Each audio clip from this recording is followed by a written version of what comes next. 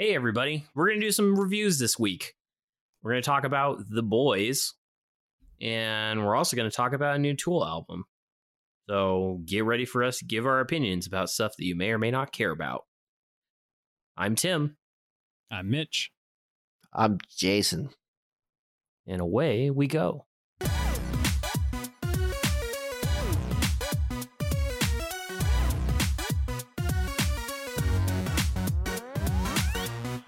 So many people might not know, but I canceled my Netflix subscription back in May because there was nothing worth watching. And I recently redid it because of Chappelle's new special and Bill Burr's new special. But during my time without Netflix, I got to see a real nice gem on Amazon Prime called The Boys.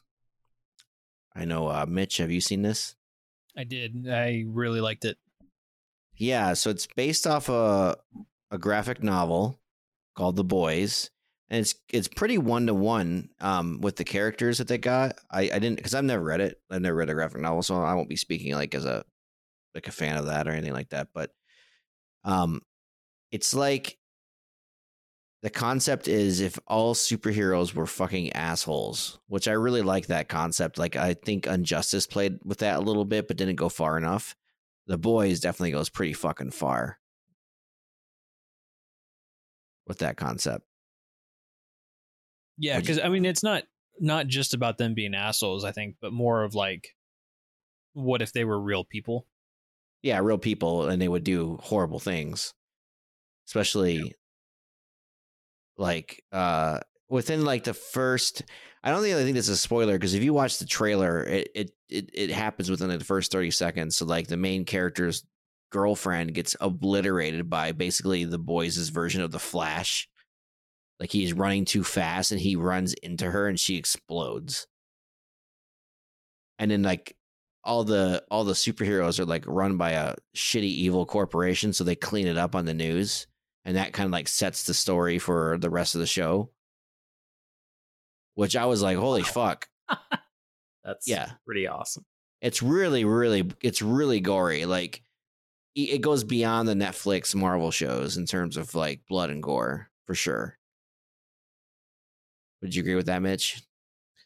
Yeah, for the most part, yeah. Which was kind of fun to see because you usually only see that in movies. Movies R-rated. are like the only Netflix show I can think of that I've seen that did that was Altered Carbon. Yeah, for sure. Yep. Which I hope they do another one of that. Actually, Netflix should do that. But what I really liked about it. So I'll give you a brief summary of the show. Basically, this guy gets his girlfriend killed, and the corporation that runs the superheroes tries to cover it up. And they try to pay him off with like a measly sum of like, I don't know, it was like 15 grand or something. What was it, Mitch? You remember? It was like a really small amount of money. Yeah, I think it was like 20 or something, or 20 grand. And so he ends up by accident joining this like hodgepodge of like basically like killers that all they want to do is kill the shitty superheroes. And all the superheroes are like, they're good, but they're like Superheroes Inc. They do things only for the betterment of themselves because they're basically a massive corporation. So they have all kinds of PR and news agencies behind them, and they all have their own publicists basically, and they only do good things if it makes them look good. Yeah, like there's one scene where there's like a plane gets hijacked, and so their version of Superman and Wonder Woman go onto the plane, and the Superman dude just like obliterates people with his laser beam eyes, kills the people that hijacked the plane, accidentally kills the pilots, and neither him nor the Wonder Woman chick know how to fly a plane. And so they're like, well, this plane's going to crash. And the girl, the Wonder Woman, is like, oh, well, can you go out and lift the plane? He's like, I can't lift the plane. Like, what are you talking about? And he's like, no, we're done. Like, everyone's on here is going to die. I can't do anything. So they just leave everybody on the plane to crash because they didn't want to be there. Yeah, it's the ruthless fucking assholes, except for like the newcomer character who is like also like the love interest for what the I guess you could call. Would you say I'd say they both parties are antagonistic in this, like the boys and the superheroes. I wouldn't say the boys are like the heroes; they're like anti-heroes. But I feel like they both come off as villains in their own right. Yeah, I'd agree on that. Yeah. But it's interesting, too, because one of the things I liked about it is all the people on the boys, except for one person, is just a regular dude. Like nobody has superpowers except for one member. So they always have to come up with creative ways because their whole point is they're going to kill superheroes. Like there is no middle ground, at least for some of the members. Like they're going to kill them because they're assholes, basically. So they have to come up with creative ways to do it because a lot of these superheroes are invulnerable. And so I thought it was interesting. So one of the first guys they get, we're just going to spoil this because it's been out for a while. If you haven't seen it, fuck you. So I feel like personally attacked, Jason. Yeah. Well, it's because you're a bitch. It's okay. It yet, but you know, I don't know if it'd be your cup of tea. I don't know, but the way they get this guy who can turn invisible, but his skin is basically carbon, so he's basically invulnerable from anything on the outside. So what do they do to kill him? They shove a bomb up his ass because his ass is vulnerable. Yep. So like, was that like inspired by the way that they thought the Avengers would beat Thanos or what? I know. I mean, this graphic novel came on the early 2000s. So it's pretty much a 1-for-1, except for the ending part. 1-for-1 adaptation, except for the ending. Nice. So no, that was old school. So the Ant-Man goes up Thanos' butt and expands. That's its own thing still. It's okay. Is it did the way they end it, is it they didn't leave it open for more series? Is this just a self-contained? They ended it to leave it open for more. So they changed some things around that were, because I did some research in the graphic novel. Certain characters were supposedly dead in the graphic novel, but those characters are not dead, and they flipped the script a bit to keep it ongoing. I'm not going to spoil the fucking very end of it, but yeah, that would be a dick move. Yeah, but yeah, okay.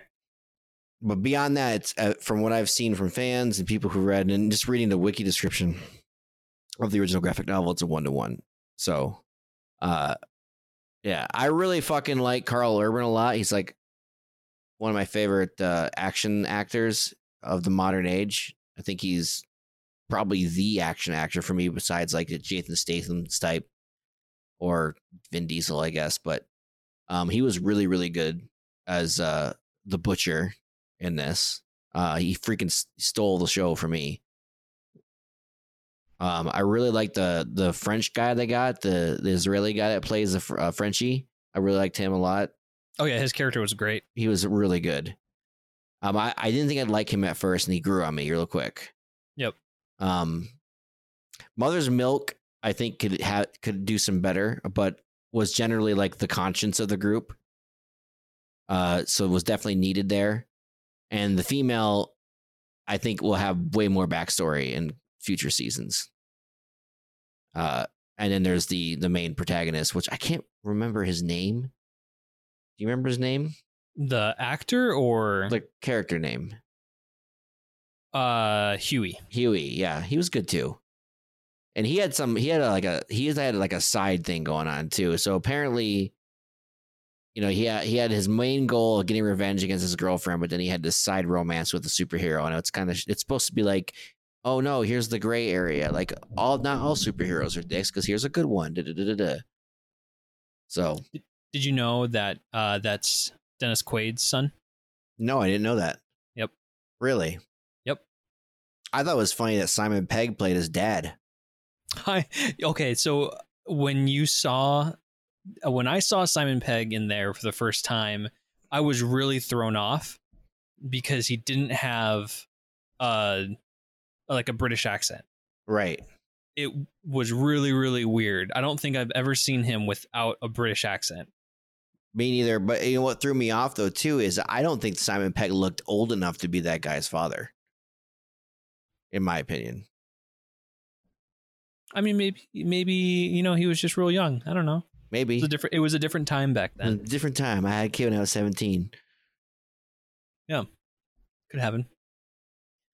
But I will say that the way that it ended, without spoiling anything, was I was not expecting it at all.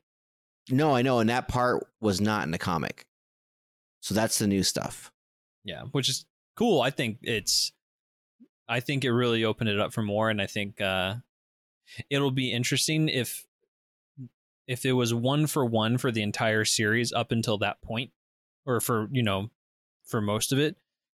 I'm curious to see how season 2 will go, since they won't have anything to base it off of. Yeah. I think they still have material to go through. I don't know if they did all of it, but they're going to have to change some things around, definitely. But I couldn't believe that Amazon had a real big hit on their hands. Like, I've seen some of their other stuff. Like, I like the Jack Ryan show. I watched The Tick, but that got canceled after 2 seasons. And it was kind of funny. Go ahead. Oh, I was just going to say, I never actually watched The Tick. And I want to say, I think where they went wrong with that one is they released like the first episode, and then it wasn't until months later that they released the actual first season. And for me, I lost, like, I saw the first episode when it first came out as the teaser or whatever, but then it took forever for the actual first season to come out after that, to where I had lost interest, and I still haven't gone back to watch it because like I was really into it, but then it just kind of waned away from me. Yeah, I think that might have been a mistake on their part. They were trying to do the anti-binging thing where they're releasing the first season in increments of 6 episodes or something like that. So like the first half 6, and then later on the rest of the half. And I think people did lose interest. I think you're right. And they did. I don't think they did that with the season 2. But yeah, but by that time it's probably already too late. Yeah, thankfully they didn't do that with The Boys. They gave us all 8 episodes, which I wonder if 8 was. I wonder if they only did 8 episodes because they weren't sure if it was going to be a hit or not. That could be, because that's the same thing that they did with another show that I just watched. Carnival Row is another Amazon Prime show that just recently came out that has Orlando Bloom in it, and it's only 8 episodes long as well. Yeah, because I don't know how much of the market they're actually capturing, so they're probably trying to put these feelers out there to see if they're even worth spending money on. Yep. And then I think Jack Ryan was only 8 episodes too. Yep. Mm-hmm. So, which I think is actually pretty interesting. Anything Tom Clancy is interesting to me, though. So yeah. When they just announced season 2 in November. Nice. Yeah, I mean the Jack Ryan show is pretty high production value, I thought. Yeah, it's pretty good. So The Boys is pretty high. I thought. Speaking of production value, though, they did Homelander, the Superman character, like believable as hell for a TV show. Oh yeah, for sure. Even his fucking laser beam eyes, believable as hell. Yep. Like not like 2 steps above, like 10 steps above, like a CW superhero show. Yeah, they're definitely throwing. They being Amazon is definitely throwing money into these shows. They really want to capture that audience. Yeah. So if you have every single Aquaman joke you can think of, they make the Aquaman character the brunt of every fucking joke in this fucking show. Like big time. When that girl was in his apartment, whatever, when he got relocated, God, she's like shoving her fingers in his gills. Ew. I'm gonna spoil this for Tim. So there's this part where this Aquaman character, I think his name was like, the hell was his name? The Tempest? No. what was his name? High Tide or something like that. I don't know. Yeah. He was The Deep. The Deep. He was rescuing a dolphin from like an aquarium. And he's got this dolphin in the back of this van or a truck or whatever, and he's spraying it with a spray bottle. But his power is to talk to dolphins, and it's insinuating the dolphin was attracted to him. And then he gets into a car accident, and the dolphin goes flying through the window. It's so bad. And then there's this other scene too where he talks to like a crab, like a lobster at like a grocery store. And he's like, "Oh, no problem, I'll save you." So he goes to buy the lobster, and then they chop the lobster's head off.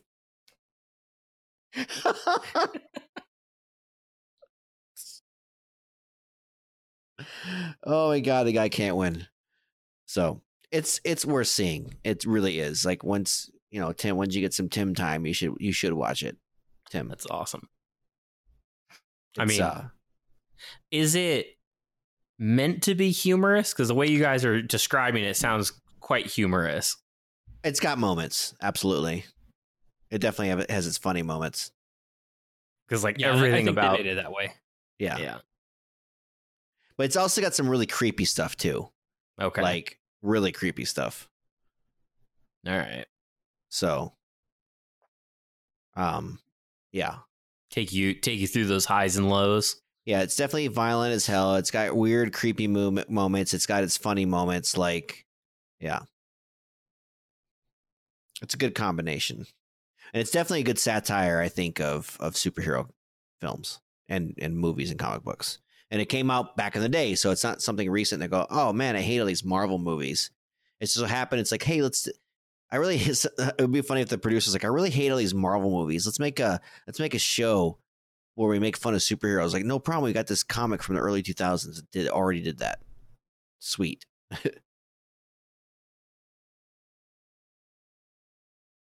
So maybe we'll see more of that going forward. People getting mad at the Marvel movies because there's just too many of them. Yeah, I agree. It would be cool if they... I mean, I don't know if something else could come out that's another satire for it. If it would be... I don't think anything else could come out that would be as good as this. Right? And then it would just be kind of a copy. But maybe that Watchmen series, but I don't trust HBO is going to do that thing justice. No. It might be good. I don't know. But I don't... Like, that one didn't really seem like a satire. Because isn't that based off, like that's based off of, but like loosely a comic, right? The original comic is, I think it's more of I think I would probably describe it more of a parody of superhero culture from the time it was written in the 80s, 70s, Gotcha. Late 70s, 80s. So what I think on the Watchmen, what I think they're adapting is a more recent story that Alan Moore had nothing to do with. So I have no idea what they're going. It could be something. It could be something completely original too. But I think they're adapting what the story is called Doomsday Clock, and it sucks. So we'll see. So you heard of this band called Tool, Jason? Yeah, I've heard Tool. They've had how long has it been? Freaking 2,000 years. It was like the pyramids were being built when they had an album last out, something like that. 13 years, right? 2006. So they released a new album, and I went ahead and listened to it. I think we talked about before our excitement of the new album, and specifically how I thought that this was like the only album that I would buy like the physical medium of. So, but you did that, right? Yeah. I think as of when this podcast posts, like you still actually can't get they basically went on pre-order and then they weren't available anymore. And like everyone just turned around and sold them on eBay for like $100.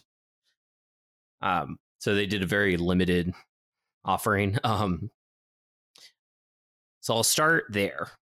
The physical album is actually really interesting. It's like a video booklet that has, if you open it, it has a bunch of their artwork, a bunch of cool stuff like that, and then literally a LCD screen that plays a video the moment that you open it. And it's just like your classic Tool video of just like a bunch of visuals, a bunch of interesting stuff, and kind of like ambient music going on. There is literally a actual CD in here,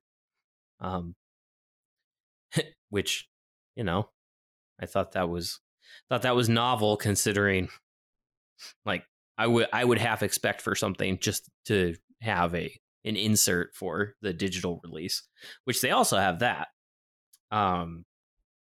With the album, you can download the digital copy of it.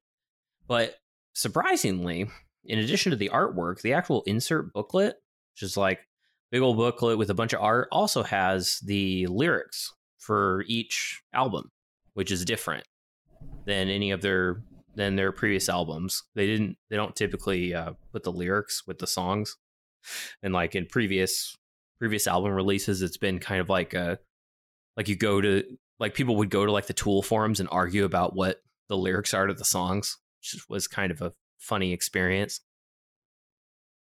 Do you think they did that on purpose? Then they didn't include the lyrics for that very reason, to cause people to like fight with each other? Yeah, I think it was more to, I don't know. Maybe it was more just to keep it like mysterious or whatever. Because like some of Tool's music is very interesting compared to other music, because the singer Maynard sees his vocals not as vocals, but he sees it as essentially another instrument in the band. And the way that the vocals play out are like really match that philosophy, where like if you were to just take the words that he's saying away, it would just be like another instrument playing. Like you could replace what he's doing with like another guitar playing the melody that he's singing, and it would be an interesting song. There's very like, and so like the way they tune his vocals kind of make it so that it blends into the rest of the music, rather than like standing out like a lot of bands where, you know, like a band like, just off the top of my head, like you're talking like where like a random new metal band that's playing whatever kind of just generic rock music, like you can always hear the lyrics really well, whereas like it's just not what they try to do with Tool. So I thought the physical album is really interesting. I think it's worth the money.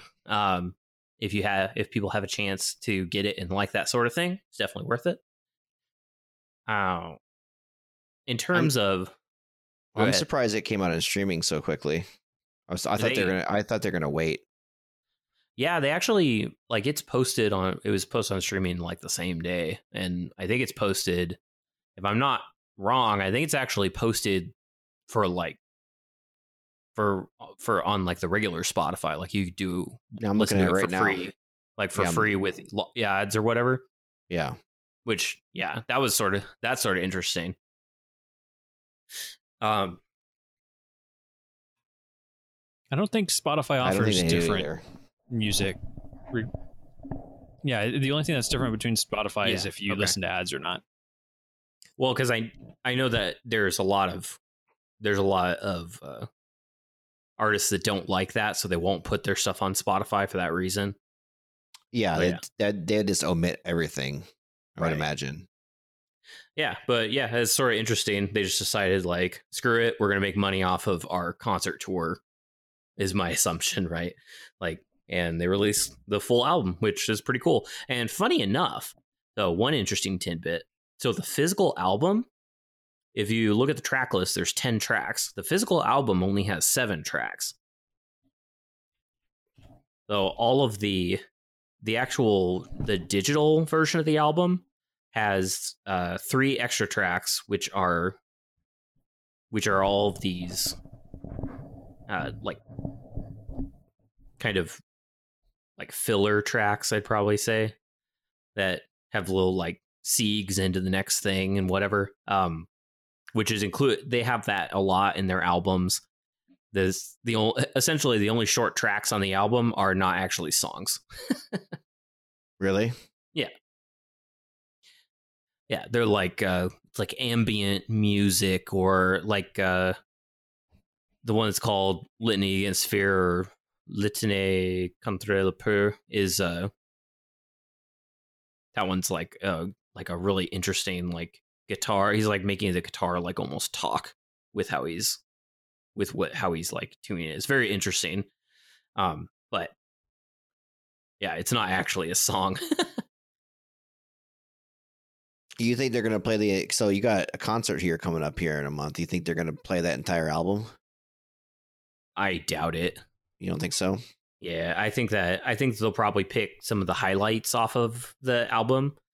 Like they typically don't do that at any of the concerts I've ever gone to. Like they'll play some of their hits. Like, you know, everyone's gonna want to hear like some of their bigger hits. So like that's why they go to a Tool concert. They have such a long album list now.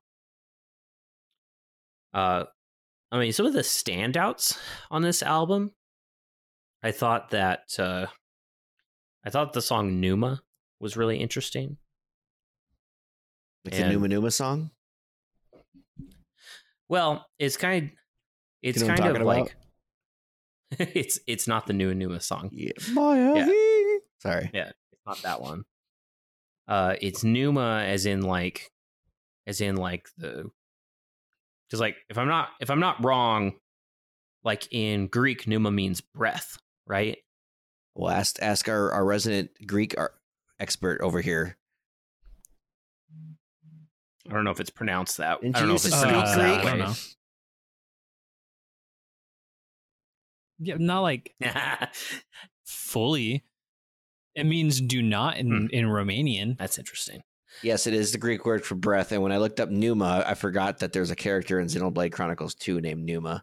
Yeah, so it's been associated so it means breath, but like it has a connotation meaning like spirit. So like the song is actually talking. It's actually interesting. I think like the whole album kind of has a common thread to it, because it's like the lyrics in this one are talking about how kind of all of us are like one of the lines is we're all born of one breath. Talking about how like we're all really coming from the same thing ultimately, and we're all spirits connected to a body. Like a lot of the Tool stuff is very metaphysical that way. But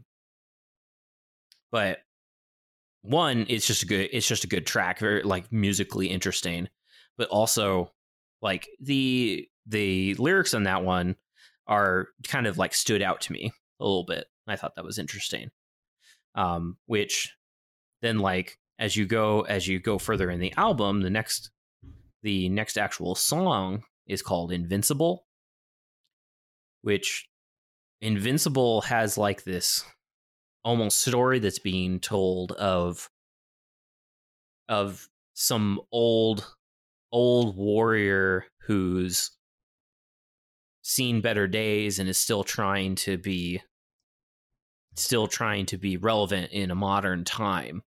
And like of all the songs in the entire album, that track interests me the most in terms of like from a lyrical perspective, because it's like on a shallow part he could be talking about himself, just talking about how like himself or the band Tool itself is just trying to be relevant. It's like a metaphor for that.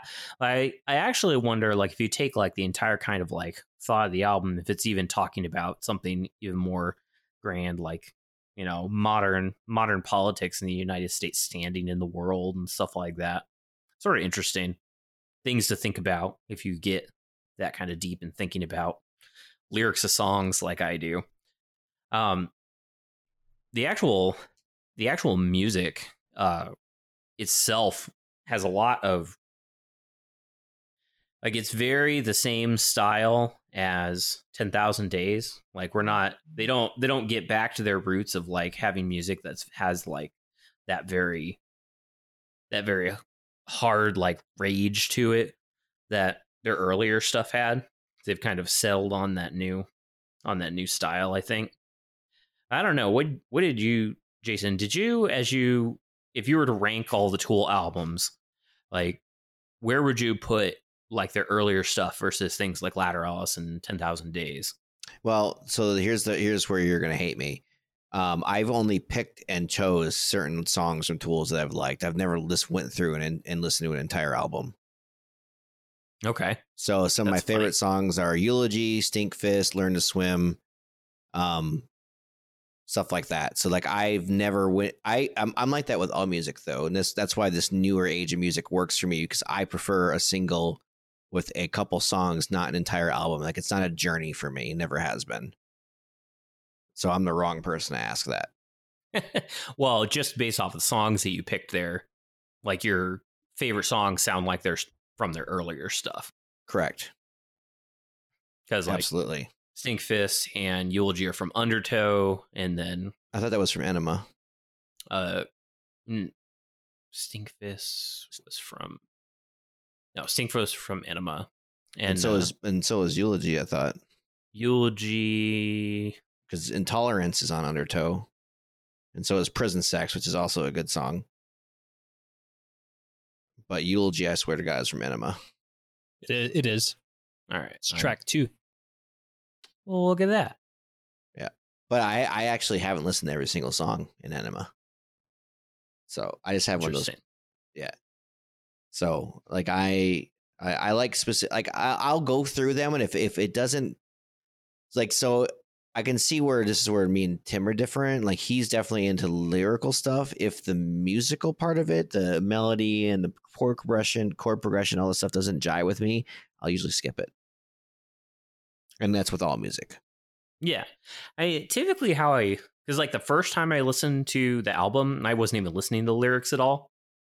I actually think like Dan Carey's like drums in this album are like on point. Like, both of those songs, that like New and Invincible, like have some like really interesting musicality to them, like different time changes, and like there's like definitely more analysis required to really like understand what they're doing there. I do think, that being said, my favorite album that they've ever made is Lateralis. Yeah. With like because like I think that in my mind is their quintessential album. Like, I don't think there's one track in that whole album that isn't amazing. So that's like the peak for them for you? I think so, yeah. And I liked 10,000 Days, but it was like, there's something, I don't know what it was. I think for me, whenever I listened to Tool, especially Lateralis, like that whole album has like kind of a progression to it. Like Lateralis, it starts out like with a song called The Grudge, which is just like this ridiculously heavy song, super like the lyrics are like laced with emotion and rage into, you get all the way to the end of the album with the culmination of the song Lateralis, which the song itself has like this crescendo of emotion that ends with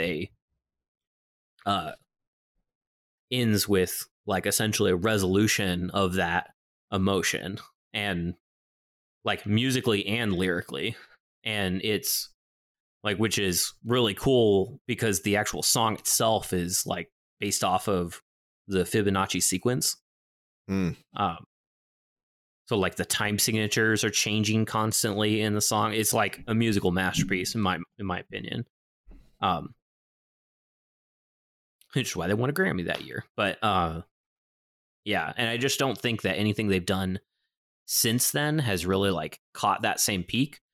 Like they've done stuff that's really good and matches like some songs are really good, but not like the whole thing. And I think, this, Fear Inoculum, I think matches that kind of thing where like it's a good album. It has a lot of like interesting songs that I enjoy and really like, but it's not like it's a 4.1 out of 5 Tims, whereas Lateralis is a 5 out of 5 Tims. That makes sense. Like, especially if you've already reached your peak on the album. For me, like, I always just rate individual songs. Like, I don't know where that came from. But I just did. Like, I one of the things that used to irritate me growing up is I would buy full albums of various artists, and I honestly think only 2 or 3 songs per album were really good. And so eventually I would just start seeking those 2 or 3 good songs out and just in every musical artist I listen to and just listen to those. You know what I'm saying? So, but it's hard for me to rate an entire album without just saying, oh, I like these songs.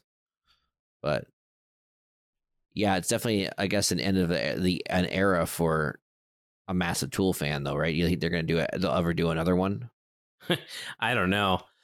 Like, I feel like they're all getting pretty old, right? So I think another like, honestly, I feel like another album from them would, like, it's not gonna get better. They're not gonna make like another quintessential album. You know what I mean? Yeah. And the industry has changed a lot too. Like, for some of these older artists, they still do the traditional method, but newer producers, especially like single producers or even people who still do the traditional band, they usually don't release entire albums as much anymore. They just do LPs and EPs. Right. So like going forward, this might be the end of an era of sorts. If you get what I mean. Yeah.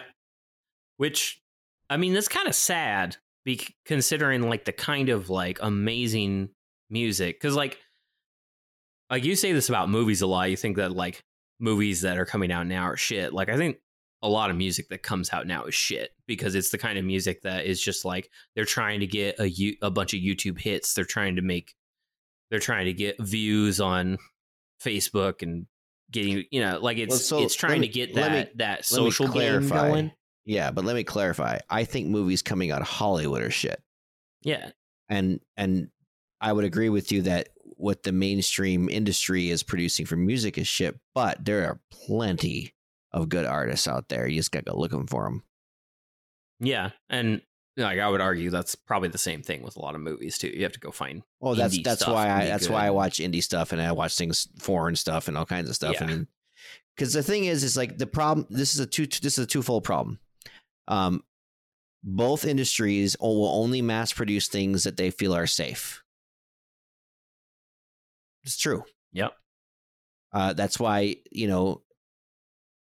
they stick to the same scales, same chord progressions. And then now, for example, with popular music, they're even kind of eliminating the melody sort of and just doing just like almost like a rap type thing. Like if you listen to some of the newer pop music, it's not rap, but it's fucking close. So yeah, like it's kind of an end of an era on both of those aspects. Yeah, T-Swizzle doesn't even sing anymore, Mitch. I know, it's sad. It's ridiculous. Well, it's not her fault. It's her producer's fault, whoever's making her music for her. They're telling her, hey, this is what sells. This is what you have to do. Which is kind of funny if you look at, like, if you want to use her as an example, but I'm sure the same is true for, almost everybody. Like for her, she was writing her own songs and she got big off of writing her own songs. Mm-hmm. And so now if she does have a producer, if that's writing the songs for her, like, I don't know if that's true or if she still writes her own songs and she's just wanting to go the way that she is. I don't know. She probably collaborates on her own songs now, be my guess. So if it is true and then, she's collaborating and has a songwriter or whatever, and they're doing that because that's what sells, and that's under what's contracted or whatever for her to do. She's definitely corroborating, because I just saw the biggest producer on the planet helps writes her songs, a guy named Max Martin. Okay, well, so I guess my point is, it kind of sucks that if that is what she's doing, and it's probably because of whatever contract that she has or whatever, that might be what's selling, but it sucks because that's not what made her big. Which is funny. If you go, I'm looking through her discography, and she was the sole songwriter on everything up until it looks like around 2011. And then these ghost producers, if you want to call them that, songwriters started connecting. Max Martin's the biggest name on there. Max Martin has written probably every single big pop song you've ever listened to, ever, since the 90s. He wrote "Baby One More Time" by Britney Spears. He wrote a ton of NSYNC songs. "I Kissed a Girl" by Katy Perry. This guy's a fucking legend, and no one knows who he is. Nobody knows who he is. Wasn't that girl who came out with I forget what her name is, but she came out with like a single song, and she was saying that she wrote a bunch of those hits. There's plenty of producers that are like that. Yeah. She wrote "American Girl." I don't know who that is. Who's Bonnie that? McKee.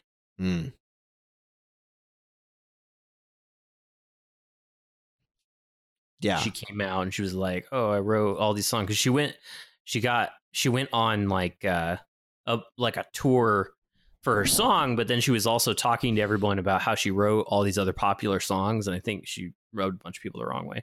Yeah.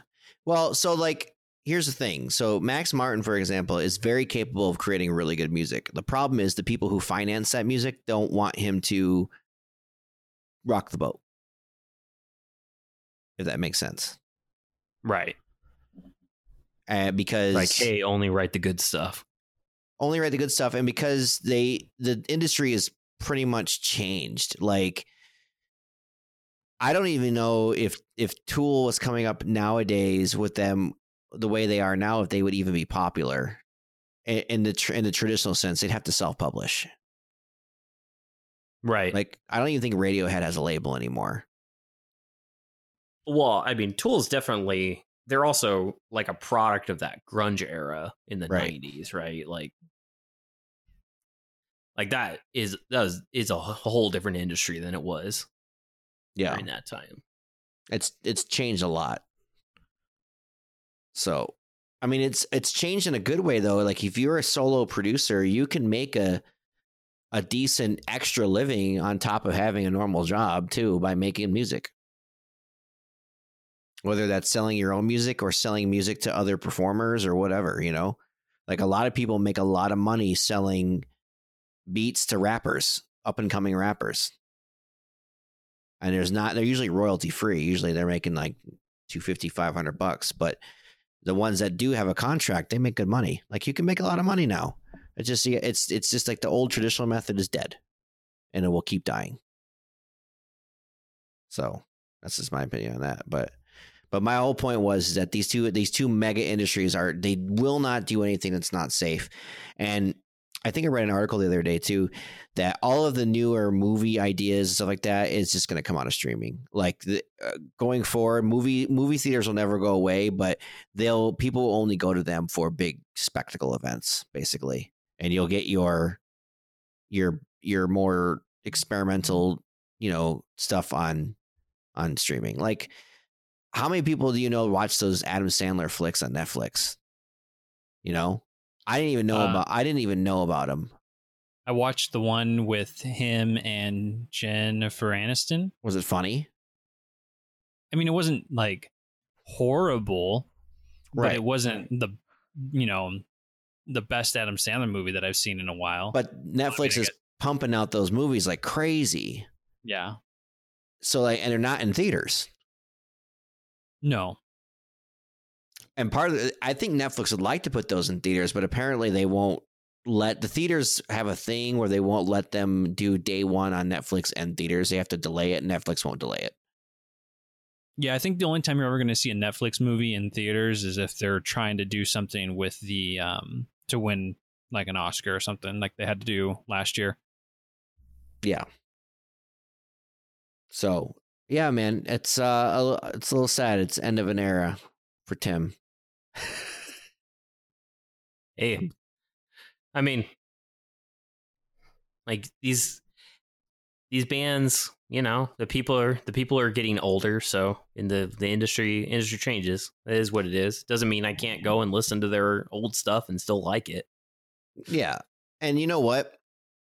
One thing about the music industry current music industry that I think is a good thing for when video games, for example, go inevitably will probably go straight streaming is that even though most music is digital now, there are still these subset of people that demand like vinyl and stuff like that. So it makes me give hope that we'll still have physical, at least physical files of video games when they go full streaming, just to have that small subculture that will pay a lot of money for it. You know, vinyl is not cheap. Yeah. It's $40-$50 sometimes or more. Yeah, it's true. So, well, and especially nowadays where like there isn't really a reason to buy a CD, right? I don't even have a CD player in my car. Exactly. Yeah. Like if you want to buy music because you want to support the artist, then you're just going to buy the digital copy off of, you know, iTunes or whatever to buy the album that way. If you're wanting to buy it because you want to buy physical, then you're going to buy Vinyl. the album. And I just saw an article the other day that was saying that vinyl sales have surpassed CD sales for the first time since like the 90s or whatever. Yeah. I don't remember what date, but Oh yeah. God, that's hilarious. Well, it's sexier too. On Yep. like, you know what I'm saying? Like instead of having like a shelf full of discs, having that big vinyl fucking sleeve and the artwork and all that stuff. And like I said, I usually buy vinyl at concerts and usually it's signed. So that's cool too. Yeah. It's like a collector. It's like a collection thing. Like I think it's great. Yeah, not even that though. If you're a guy like me that likes to play around music production and you got a vinyl player that connects to DJ equipment, it's good for sampling too. It's great. That's true. A lot of people go buy old vinyl records from the 70s and sample them and change them around and do stuff and then clear the sample and turn it into something completely different. So, yeah, I'm actually pretty optimistic where the music is going just because I know there's a ton of good artists out there that aren't mainstream that kick ass and they're making their own businesses. Like it might be that you can't be a billionaire buying a bunch of tanks and fucking partying constantly, but the way that it is now, you can be a small producer and make a decent living, like a modest living. Yeah. So the playing field just be evened out a little bit. I mean, I think what'll happen eventually, because like all of like the grunge stuff was like it's like a reaction to the way that music was going at the time. Mm-hmm. So you'll have that kind of stuff happen again, where like something new and interesting will come out because everyone's too interested in putting rap music into a pop song. So we'll have better stuff that comes out. Well, we already do, man. You should see the crazy genres that pop up that are just super fun. Like vaporwave is hilarious, and future funk is funny. They have they got trap, they got metal trap, they got emo trap. You got every single genre you can think of. It's never boring for someone like me that likes to go down those rabbit holes. You know what vaporware is? You want me to tell you? What is it? You take old jingles from like Kmart or like Target or like elevators from like the 80s and 90s, and then you either slow it way down or speed it way up, and then you mix and match it and make it sound like something completely different. It's great. That's kind of cool. Yeah. And you take that shitty fucking do welcome to Kmart. Like sometimes like I've heard people have like the notifications from the store in the song. It's awesome. Well, what you guys think? Did you know that you can buy merch directly now from Spotify on the artist page? Hey, that's a pretty good way for artists to make money. Yeah, it's pretty sweet. Like this band I've been following for a while, Port Noir. You can buy vinyl directly. Wonder how that works. Does Spotify ship it? Oh no, it goes straight to their website. That's cool. Oh, that's really cool. That's a good way to give money back to Yeah, or I'd say- drive sales to them. yeah. And so I wonder. I wonder if Spotify even takes a cut. I don't know. Huh. Yeah. Cool. Well, we're coming up into games I won't be playing season until next year. Isn't that neat? I You guys can't wait to not review a game that everyone else is talking about. Ooh, you know what game that just came out that we could all play? And you could play it for like $1 right now. What's that? Gears of War 5. Why is it $1? Because all you have to do is sign up for the Xbox Game Pass. I already have it. Well, there you go. And then you can play that game. For the It's low, out. low price of $1. Yeah. Is it good? I haven't played it, But how could we go wrong? but I have the Game Pass, so I figure I might as well check it out. There you go.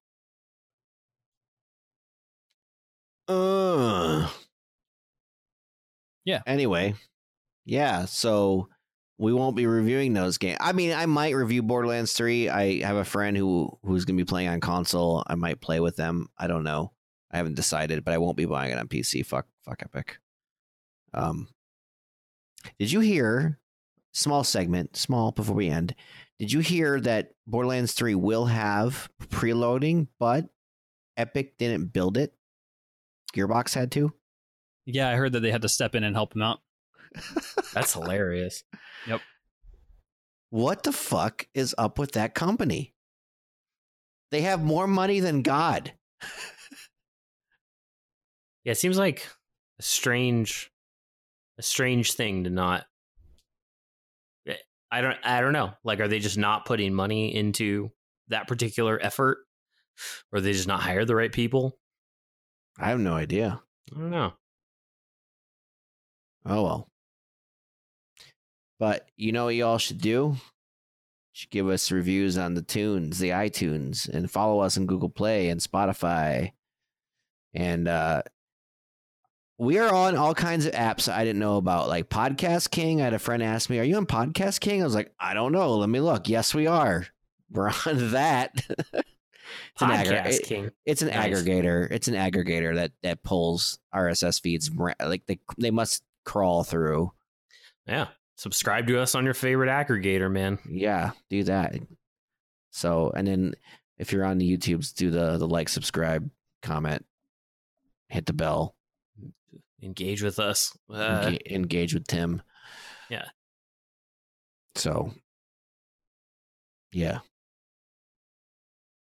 Yeah. Yeah. Yeah. Bye. Bye.